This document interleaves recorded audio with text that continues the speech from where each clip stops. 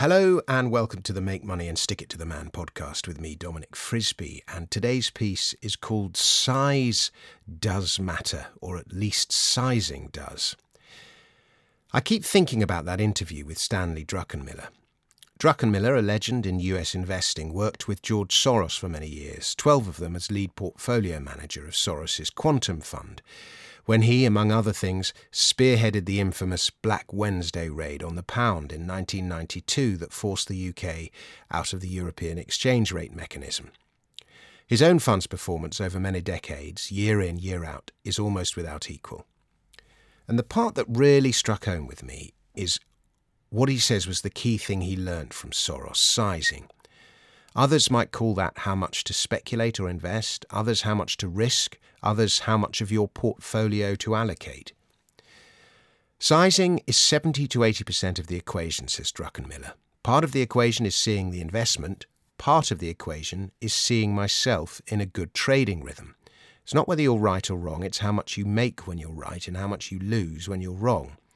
I believe in streaks, like in baseball. Sometimes you're seeing the ball, sometimes you're not.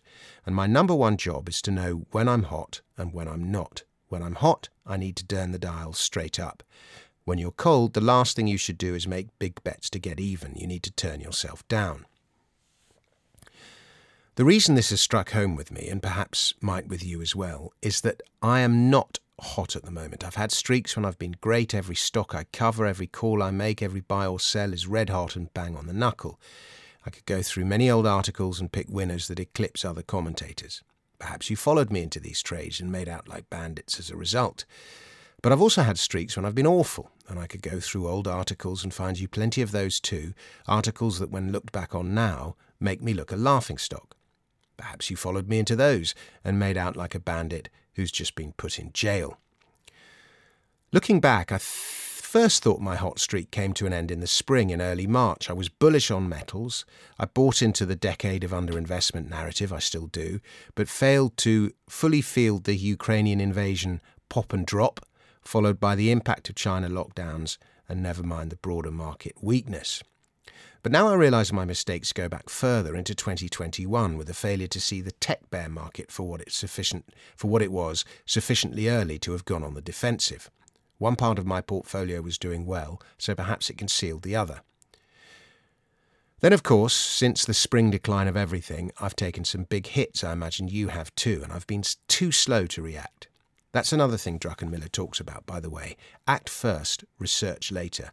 Markets move quickly, ideas spread fast, especially good ones, so it pays to get positioned. You can always exit if your research changes the story. As well as a failure to recognise what was what, or only half recognise it, and being slow to move, my risk management was poor. So to Druckenmiller's, how much you lose when you're wrong. My answer, too much. I should know better. And I'm more than a bit cross with myself. Nevertheless, I've been on a bit of a tidying up exercise, revaluating positions and so on. And I've also been working on my fitness, as I believe that helps you make good decisions. So what I'm betting on now, rightly or wrongly, I sold down some of my oil positions last week as I felt oil could be the next shoe to drop in these ongoing liquidations. I sold down another couple of positions elsewhere that I felt had got tired, so as to have some cash in case this bear market has another leg down. I haven't sold any of the companies I've discussed with paid subscribers, by the way, so don't worry. I then spent some time comparing the movements of various asset classes from 2005 to 2009 to the movement today, because my memory was that stocks peaked, then a few months later metals peaked, and then oil peaked. And then a few months after that, everything crashed. And the sequence has been similar this year, so I'm now concerned that another crash is on the cards. And I tend not to bet on crashes or indeed predict them, as they're rare occurrences. With two big ones this century, maybe 3 or 4 in the last, they tend to be outlier events. Predicting crashes may get you extra hits and clicks, but more often than not, you're wrong. But my revaluation has now persuaded me that whether we crash or not in the autumn, I think we're bouncing now. It might be a change in trend, we've seen the low, or a counter-trend rally, further lows to come. So I've actually ended up, after selling a bit, now buying a bit, a simple long on the S&P 500. Now that might all sound contradictory, but trading and investing often are. You change your mind. And I'm glad to have reached where I've reached because it's been the result of thought, analysis and conscious decision-making rather than laziness, following others or emotion. I felt I've owned the process a bit better than I have been. My risk management is better and my bets are smaller until I recognise that I'm hot again, and I will be. It's the frisbee you're talking about here. Druckenmiller applied the same logic to those who work for him, by the way. He would place big bets on those he could see were on a winning streak and often even bet against those on losing streaks.